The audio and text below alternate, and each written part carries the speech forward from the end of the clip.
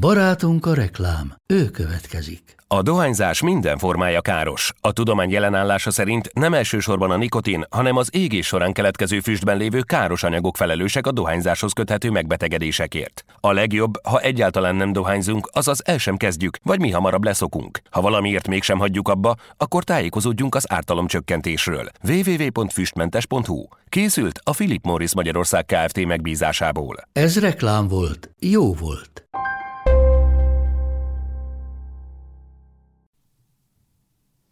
Szervusztok, ez itt a Kibeszélő, az Index politika rovatának podcastja, én Csurgó Dénes vagyok, a mai napon pedig azt fogjuk megpróbálni felfejteni, hogy mi a francis történik Hongkongban, ahol ugye hónapok óta zajlanak többé-kevésbé erőszakos és kaotikus tüntetések a kínai kormány és a hongkongi vezetés ellen, és arról fogunk beszélgetni, hogy miért vannak ezek és merre tart ez az egész, és akikkel ezt átbeszéljük, az Mészáros Tamás, az Index Ázsia szakírója, és Matura Tamás, a Corvinus Egyetem Kína kutatója. Szervusztok! Szervusz! Sziasztok! Mészáros Tamás kollégámtól szeretném először kérni, hogy röviden el tudod mondani, hogy mi történik most Hongkongban. Ugye erről már volt számos cikkünk, de egy kicsit foglaljuk össze, hogy mi a helyzet. Igen, hát megpróbálok rövid lenni, bár ez nekem ugye mindig kihívás. Nagyjából azzal indult ez a mostani történet, hogy februárban benyújtotta a hongkongi kormány egy törvénytervezetet a törvényhozásnak, ami lehetővé tette volna, hogy egyes ügyekben a kormányzó jóváhagyásával kiadjanak más országokban vagy területeken bűncselekménnyel vádolt embereket. Ennek a konkrét indoklása az volt, hogy 2018-ban Tajvanban egy hongkongi fiatal megölte a barátnőjét, és utána visszaszökött Hongkongba, és nem tudták kiadni Tajvannak, mert nincs kiadatási egyezmény se Kínával, se semmilyen egyéb kínai területtel Hongkongnak. Ez nem véletlen egyébként, tehát amikor 97-ben a britek visszaadták Hongkongot Kínának, ugye ezt megelőzően Hongkong ilyen bő 100 évig a britek fennhatóság alatt volt, akkor direkt nem tették lehetővé, hogy kiadják a hongkongiakat a szárazföldi Kínának, a kínai népköztársaságnak, mert ugye attól tartottak, hogy ezzel Hongkong különleges, relatíve szabad státusza veszélybe kerülhet. Most nagyjából ugyanez az ellenérv ezzel a törvénnyel szemben. Attól tartanak a demonstrálók, és attól tartanak a hongkongi demokráciapárti aktivisták, hogy ezzel a kiadatási törvénnyel gyakorlatilag a kínai népköztársaság hatóságai kiterjeszthetik a saját mindenféle mancsaikat Hongkongra, és ennek ugye voltak az utóbbi években előjelei, hogy Peking és a pekingi hatóságok egyre kevésbé toleránsabbak azzal kapcsolatban, hogy Hongkongban az emberek mit mondanak a kínai kormányról, vagy milyen irodalmat terjesztenek a kínai elit ügyeiről, vagy milyen ilyen jogvédelmi dolgokban segítkeznek a szárazföldi kínai lakosoknak. És gyakorlatilag végső soron az ettől való félelem vezetett ahhoz, hogy szépen lassan ugye február után elindult egy ilyen tiltakozási hullám, ami végső soron május végén, június elején érte el a tetőfokát, amikor miután közölte a hongkongi kormányzó, hogy nem vonják vissza a törvényt, akkor 1 millióan kimentek az utcára, és utána volt egy néhány vérmesebb összecsapás is. Ez a tüntetés hullám nagyjából május végére, június elejére csúcsosodott ki. Először ugye az okozott felháborodást, hogy a kormányzó nem volt hajlandó visszavonni a törvénytervezetet, dacára annak, hogy akkor már 1 millióan a szervezők szerint tiltakoztak ez ellen. Utána június 12-én volt egy erőszakosabb összecsapás fiatal, relatíve radikális diáktüntetők és a hatóságok között a törvényhozás előtt, és utána erre rá még egy 2 milliós tüntetés, ami állítólag Hongkong történetének a legnagyobb demonstrációja volt. A kormányzat erre azt reagálta, hogy azt mondták, hogy jegelik a törvényt, gyakorlatilag nem fogják tovább görgetni a törvénykezési eljárást, viszont nem is vonták vissza. És így aztán folyamatosan azóta is folytatottak a demonstrációk. Június 12-én volt ugye az első ilyen nagy erőszakos összecsapás, és azóta igazából máig folyamatosan eszkalálódott a helyzet. Az egyik oldalon olyan fiatal nagyrészt diáktüntetők állnak, akik már egyébként a hongkongi mainstream ilyen demokráciapárti politikai erőknél is, hát most, hogy balra vagy jobbra vannak, az így nehéz belőni egy ilyen spektrumon, de ők például Hongkong függetlenségét hirdetik, ők kínai zászlókat tépkednek, dobálnak, égetnek, néha az amerikai himnuszt éneklik, a brit gyarmati zászlóval is felvonulnak, tehát ott egyértelműen van egy ilyen függetlenségpárti színezete a dolognak, még mondjuk a mérsékelt ellenzék, ők a jelenlegi ugye, hongkongi politikai keretekben próbálják, vagy gondolják, és szeretnék ezt a helyzetet megoldani. És ez a radikális diákszárny az, akik időről időre összekapnak a rendőrökkel, rendőrösöket is támadtak. A másik oldala meg a dolognak az, hogy a rendőrség valóban a korábbiaknál jóval brutálisabban lép fel ellenük, és emiatt egy ilyen kvázi padhelyzet alakult ki mára. Ugye láttuk néhány napja a hongkongi repülőteret is megbénították a tüntetők, ott is végső soron relatíve erőszakos oszlatásnak lettek kitéve, folyamatosak a kisebb-nagyobb utcai harcok. Viszont ugye 18-án, most a hét elején megint csak a szervezők szerint 1,7 milliós tüntetést tartottak, békés tüntetést tartottak Hongkongban, ami igazából azt jelzi, hogy a széleskörű társadalmi támogatás még mindig megvan az ügy mögött. Most már viszont nem csak a kiadatási törvényről szól ez az egész, hanem a kiadatási törvény visszavonása mellett egy csomó általános problémás felszínre tört. Carrie Lam kormányzó rendkívül népszerűtlen, az ő visszahívását is követelik a rendőri erőszak kivizsgálását, a tüntetők szabadon engedését, mert több száz tüntetőt lecsuktak már azóta. Követelik azt is, hogy vonják vissza a tüntetőknek lázongással való gyanúsítását, mert szerintük ugye nem lázongásról van szó, csak demokratikus véleménynyilvánításról. És egyébként Hongkong bizonyos területein csomó helyi sérelem is már összekapcsolódott a tüntetésekkel, kezdve boltosok és az önkormányzat közti vitáktól ilyen piszlicsári ügyekig. Tehát egy elég kiterjedt tüntetés hullám lett gyakorlatilag augusztus végére ebből az egészből. Akkor végső soron elmondható, hogy az a konfliktus, amiből kiindult ez az egész, az Hongkong különleges státuszáról szólt Kínán belül, vagy Kínával szemben. Tamás, ezt egy kicsit el tudod nekünk magyarázni, hogy mi ez a státusz, és ez hogy alakult, és ez hogyan változott most az elmúlt időben? Hongkong egy nagyon különleges állatfaj.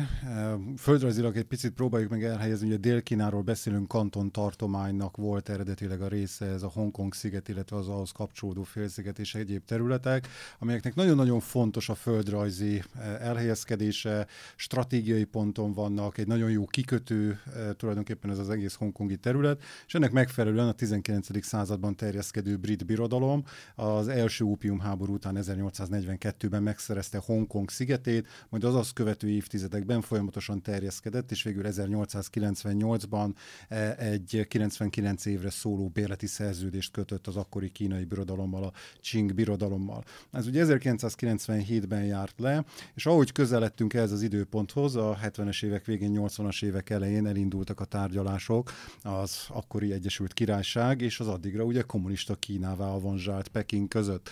Deng Xiaoping idejéről beszélünk itt, ugye a Deng Xiaoping az, aki a mai modern Kínát megalkotta Mao halála után, az ő nevéhez köthető a reform és nyitás, és mindazon technológiai és gazdasági rohamos fejlődés, amit Kína az elmúlt 40 évben produkált. Az angol fél, vagy illetve a brit fél, ugye Margaret Thatcher volt, és a kettőjük között meginduló tárgyalások végül 1984-ben egy brit-kínai közös nyilatkozattal zárultak, és ez a közös nyilatkozat volt az, ami bemutatta az úgynevezett egy ország, két rendszer megoldást. Ez a kínai fél, illetve állítólag magának Deng Xiaopingnek a fejéből pattant ki, aki egy nagyon pragmatikus ember volt, és amikor azzal a problémával nézett szembe, hogy hogyan lehet az akkor még azért vérkommunista rendszerbe beintegrálni a kapitalizmus egyik kelet-ázsiai fellegvárát, amivé Hongkong addigra kinőtt, akkor azt a megoldást találta ki, hogy Hongkong szuverenitás tekintetében közjogilag vagy nemzetközi jogilag visszatért a kínai szuverenitás alá, de egyébként szinte minden más szempontból, kivéve a külpolitikát és értelemszerűen a hadügyet, önálló, nagyon széleskörű autonómiával felvértezett területi egység maradt. A megállapodás érdekében 1997. július 1-én került vissza ugye Hongkong kínai fennhatóság alá, akkor levonták ott, ha jól emlékszem, Károly Verszi herceg szeme láttára a brit lobogót, Hongkongban is felhúzták a kínai népköztársaságét. Értelemszerűen mindenki nagyon izgult akkor, hogy mi fog történni, hogy a kínai népköztársaság hogyan veszi át a hatalmat Hongkong területén, és az a megállapodás született, hogy 50 évig Peking nem nyúl Hongkonghoz, semmilyen autonómiáját nem kezdi el felcsipegetni, vagy éppen megszüntetni. Ez az első néhány évtizedben, vagy első bő másfél évtizedben jól működött. Hongkong egy úgynevezett különleges igazgatási övezet státuszt kapott, ebből 2 van Kínában, a másik az 1999-ben Portugáliától visszatért Macao, amelyeként történetesen 20 kilométerre fekszik körülbelül tengeren Hongkongtól. Ez a különleges közigazgatási övezet, ez arról szólt, hogy Hongkong megtartotta lényegében a saját életének szinte minden aspektusát, tehát továbbra is hongkongi dollár van, továbbra is a brit jogrendszeren alapuló jogrendszer uralkodik a Szigetországban, vagy hát nem is országról beszélünk, hanem ebben az furcsa entitásban, megmaradt a saját közigazgatási rendszere, a saját oktatási rendszere, és a saját politikai rendszere is. Na most a jelenlegi, illetve a korábbi években tapasztalható különböző megmozdulások is körül, a politikai berendezkedés körül forogtak, amit nagyon fontos azt gondolom hangsúlyozni, hogy Hongkongban valójában sosem volt demokrácia. Tehát ez nem úgy nézett ki, hogy a brit irodalom idején hihetetlen demokratikus berendezkedés alakult ki Hongkongban, amit aztán ezek a gonosz pekingiek elkezdtek visszanyesni. A brit uralom alapján is egy brit kormányzó, egy London által kinevezett kormányzó irányította Hongkongnak a közigazgatását. Az igaz ugyanakkor, hogy a brit időszakban egy elképesztően liberális gazdaságpolitika jellemezte Hongkong irányítását, tehát a minimális állami beavatkozás, a minimális szintű jogi beavatkozás a gazdaság működésébe, ami egyfelől ugye elhozta azt, hogy Kelet-Ázsia is egyben a világ egyik legfejlettebb városállamává vált Hongkong, ugyanakkor elhozta azt is, hogy óriási vagyoni különbségek és jövedelmi különbségek alakultak ki a területen. Na most az elmúlt másfél évtizedben a hongkongiak szerint Kína ígérete ellenére elkezdte visszanyesni Hongkong autonómiáját különböző területeken, és a hongkongi nép, ami egyébként fontos hangsúlyozni, hogy ők többnyire hongkonginak nevezik és tekintik magukat. Tehát ők még csak nem is egyébként a hivatalos mandarin kínait beszélik, hanem ugye a dél-kínait, tehát a kanton tartományhoz tartozó dél-kínai kantoni nyelvjárásokat, és ők úgy érzik, hogy ők hongkongiak, ők úgy érzik, hogy a szárazföldi Kínához nekik túl sok közük nincsen, óriási kulturális különbségek tapasztalhatók szerintük a szárazföldi kínaiakhoz képest. Hongkongban a lakosságnak az 52%-a az beszéli az angolt. Második nyelvként szintén közel a lakosság fele egyébként rendelkezik egy különleges brit állampolgárságszerűséggel, ugye az overseas típusú állampolgárság, tehát van valami kötődése a mai napig az Egyesült Királysághoz. Miközben a népi kínaiaknak pedig nagyon más a viselkedés kultúrája, nagyon más a nyelvezete, minden szempontból óriási különbségek vannak a kettő között. 2014-ben indultak egyébként az első nagyobb tüntetések, akkor azt elnevezték esernyős forradalomnak, vagy esernyős tüntetéseknek. Akkor is pont erről a politikai berendezkedésről, illetve a demokratizálódás hiányáról volt szó, hiszen hongkongi olvasatban ők úgy értelmezték Peking ígéretét, illetve a hongkongi úgynevezett alaptörvényt, hogy majd idővel szép lassan, kínai módra, fokozatosan egy teljes demokratizálódás következik be Hongkongban, és közvetlen demokrácia alakul ki, közvetlen választásokkal, mind a törvényhozás, mind pedig, hát magyarul kormányzónak szoktuk hívni, de egyébként igazából ilyen vezérigazgatónak jobban fordítható ez a hongkongi vezető, ugye Chief Executive az angol terminológiában, tehát hogy őszt is majd közvetlenül választják meg. És 2014 környékén Peking dobott egy, hát hongkongiak szerint elég piszkos trükköt, azt mondta, hogy igen, lesz közvetlen választás, de mi mondjuk meg, hogy kiből lehet választani. Tehát, hogy lényegében 3 jelöltet hagyott jóvá Peking, és akkor abból lehetett választani. Az sem következett be, amit szintén kívántak a hongkongiak, hogy mind a 70 törvényhozót maguk választassák meg közvetlenül. Ma körülbelül a felét, 30-at választhatnak közvetlenül a hongkongi polgárok. Úgyhogy ekkor elindult ez az esernyős forradalom, ami egyébként azt kell mondjanunk, hogy sikertelen volt, tehát nem igazán vezetett el ahhoz, hogy Peking megváltoztassa az álláspontját. A mostani események pedig bizonyos szempontból folytatásának is tekinthetők, még akkor is, hogyha a közvetlen kiváltók egy picit más. Most is ugyanúgy előkerültek a 2014-es követelések, és én attól tartok, hogy Tamás beszámolt róla, hogy dacára a milliós tüntetéseknek, és azért ennek a súlyát az is erősítő, hogy egy 7,5 milliós városról beszélünk. Tehát ahol 7,5 millió emberből 2 millióan az utcára vonulnak, azért az egy nagyon komoly politikai üzenetnek számít. Ennek dacára én nem számítok arra, hogy Peking komoly engedményeket tenne.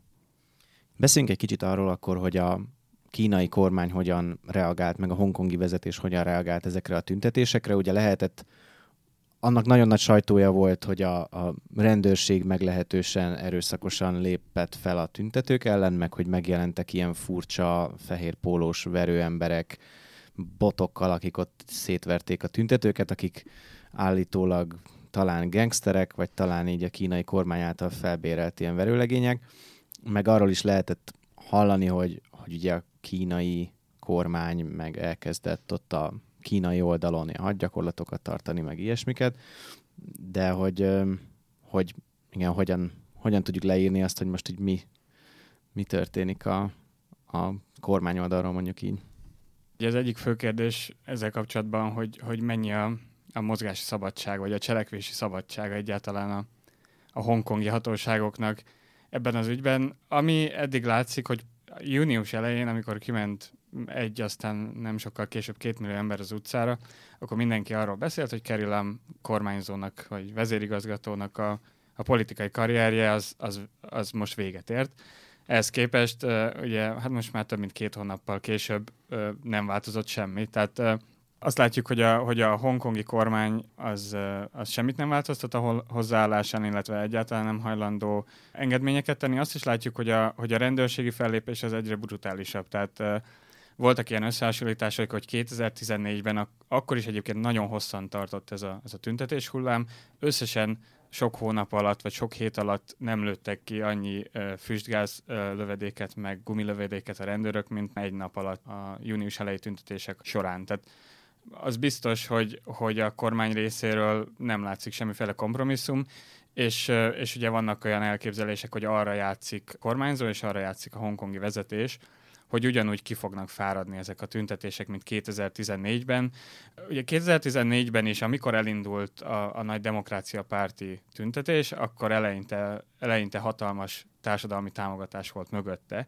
És ahogy aztán 2-3 hónapon keresztül majd még tovább is folytatódott, úgy vált egy kicsit ugye szkeptikusabb egész Hongkong az egész kimenetelével kapcsolatban. Most is látjuk, hogy a gazdasági adatok már romlanak, azért az árusok már panaszkodnak. Vannak ezek a feel good sztorik a nyugati médiában, hogy 10%-os áron adják az utcai árusok a gázmaszkot a tüntetőknek, és biztos, hogy vannak ilyen árusok is, de azért a többség elkezdte már érezni azt, hogy gyakorlatilag csatatérré vált most már 2 hónapja a város.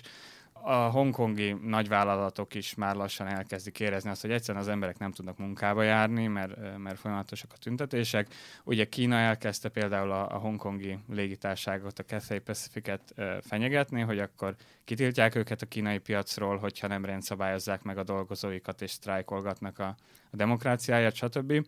Tehát ahogy a gazdasági helyzet romlik, azért vélhetően a társadalom egyre nagyobb része fog egy kicsit elfordulni a demonstrációktól, vagy legalábbis a kormány valószínűleg erre játszik, hogy nagyjából egy hasonló forgatókönyv fog lejátszódni, mint 2014-ben, amikor, ahogy Tamás is mondta, gyakorlatilag kifulladtak a tüntetések, és nem érték el a céljukat, nem lett semmi azokból a követelésekből, amikkel ők előálltak. Most is nagyjából szerintem hasonlóképpen próbálja megúszni a hongkongi kormány ezt az egészet. Ez az egyik olvasat. A másik olvasat, hogy azért hagyományosan ugye Hongkong, ahogy az előbb is hallottuk, nem a politikai, hanem a gazdasági szabadságok miatt volt fontos Ázsiában.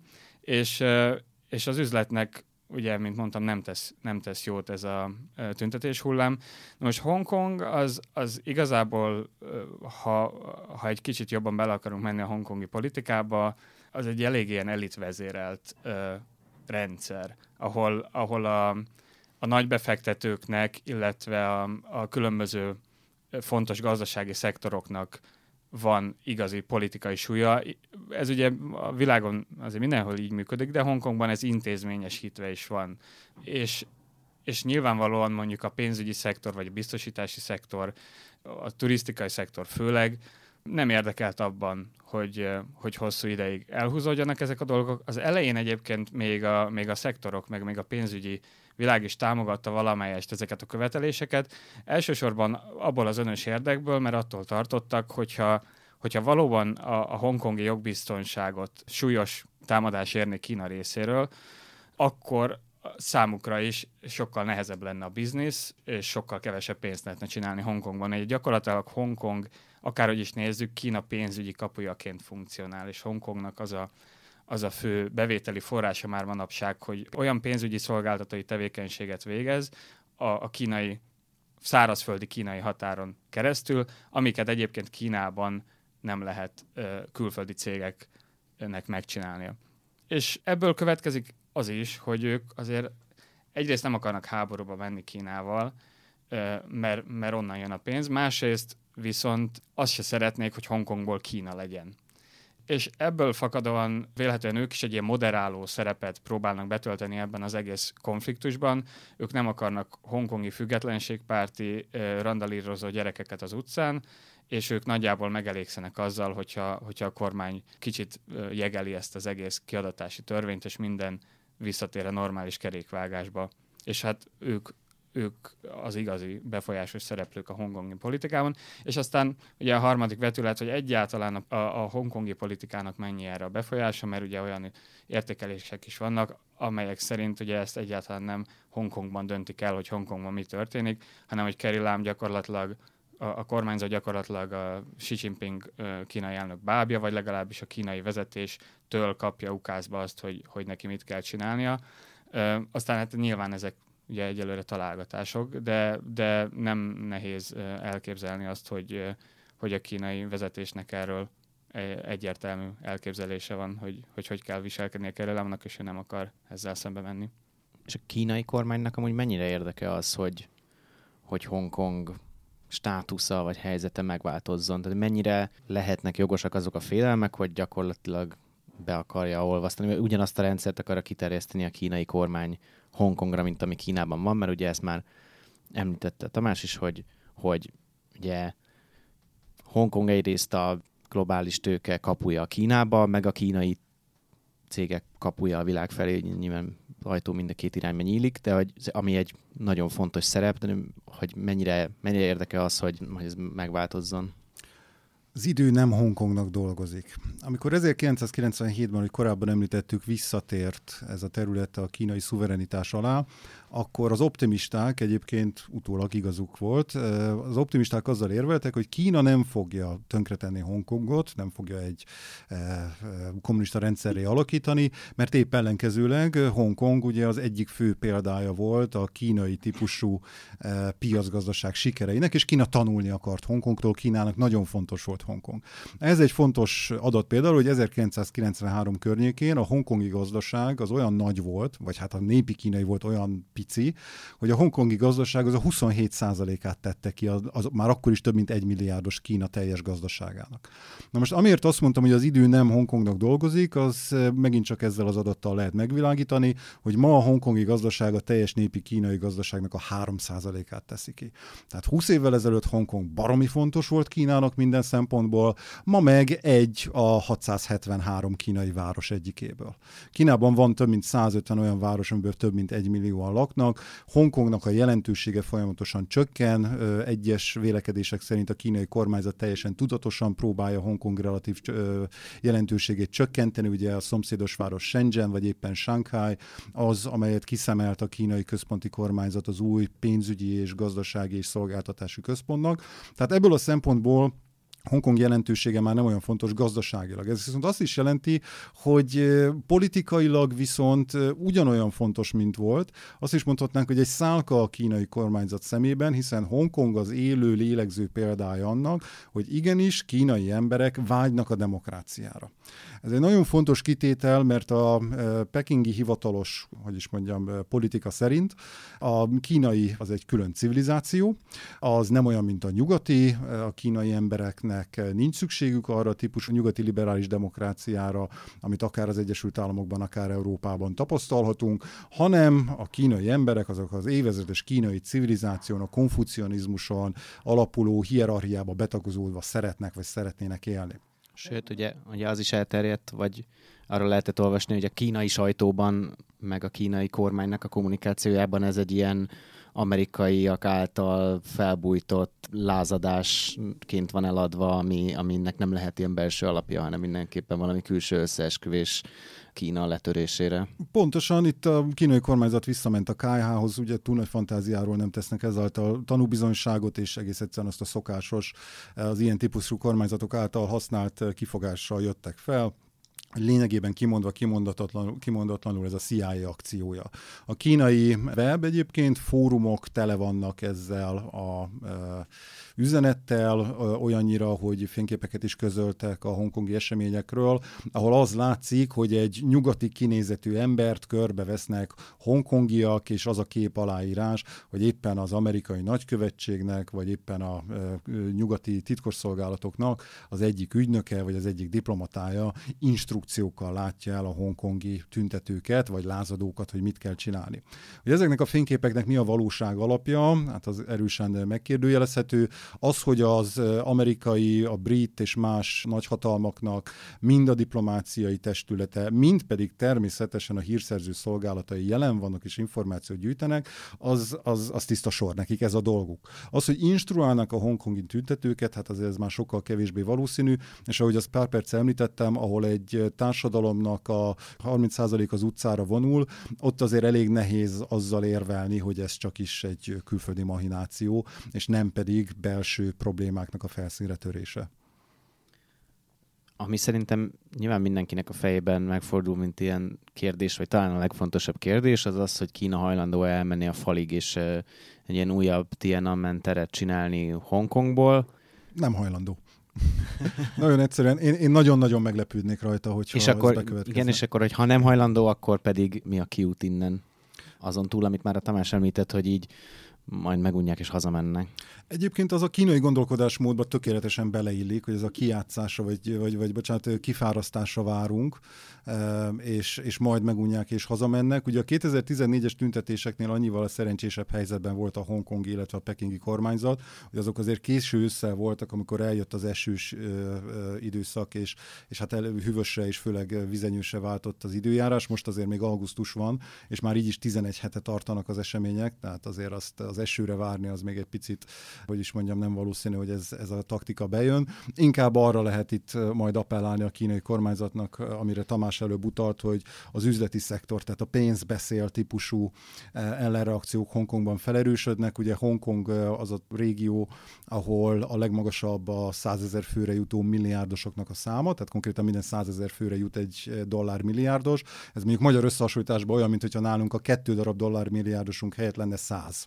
A társadalom legmagasabb 10%-ába tartozó átlagos havi bevétel az 44-szerese a legalsó, legszegényebb 10%-ba tartozónak. Magyarországon ez az arány ilyen 6 körül van. Tehát óriási társadalmi különbségek vannak, amiket most az utcán látunk, azok a tömegek, de valószínűleg itt a gazdasági elit és a milliárdosok azok egy idő után megunják ezt az egészet, amikor elkezd a pénztárcájukba turkálni ez az eseménysorozat.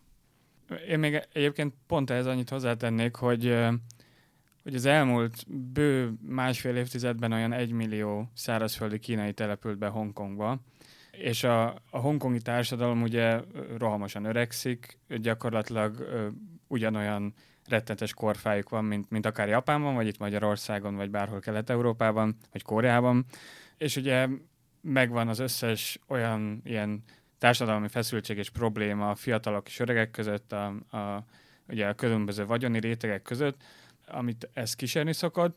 És amit most látunk szerintem a hongkongi fiataloktól, az ugye most a demokrácián meg a szabadságon túl bőven szól az ingatlanárakról, arról, hogy nem kapnak rendes munkát, hogy általában véve ugye a fiatal generáció a fejlett világban nehezebben találja a helyét a jelenlegi gazdasági helyzetben, és ugye ebből fakadóan úgymond az ő hangjuk hosszabb távon, még ha radikálisabb is lesz, de csökkenni fog, mert kénytelenek közülük egyre többen kivándorolni, és ahogy áramlanak be, és ezért most már az utóbbi években egyre hangsúlyosabban áramlanak be a szárazföldi kínaiak, és ahogy öregedik a társadalom, és ugye ezt szokták mondani mindig Hongkong kapcsán, hogy látjuk a fiatalokat az utcán, de legalábbis ezt állítja a helyi kormányzat, hogy a csendes többség azok az idősebbek, akik otthon ülnek, és szidják a buta gyerkőcöket, akik randalíroznak, tehát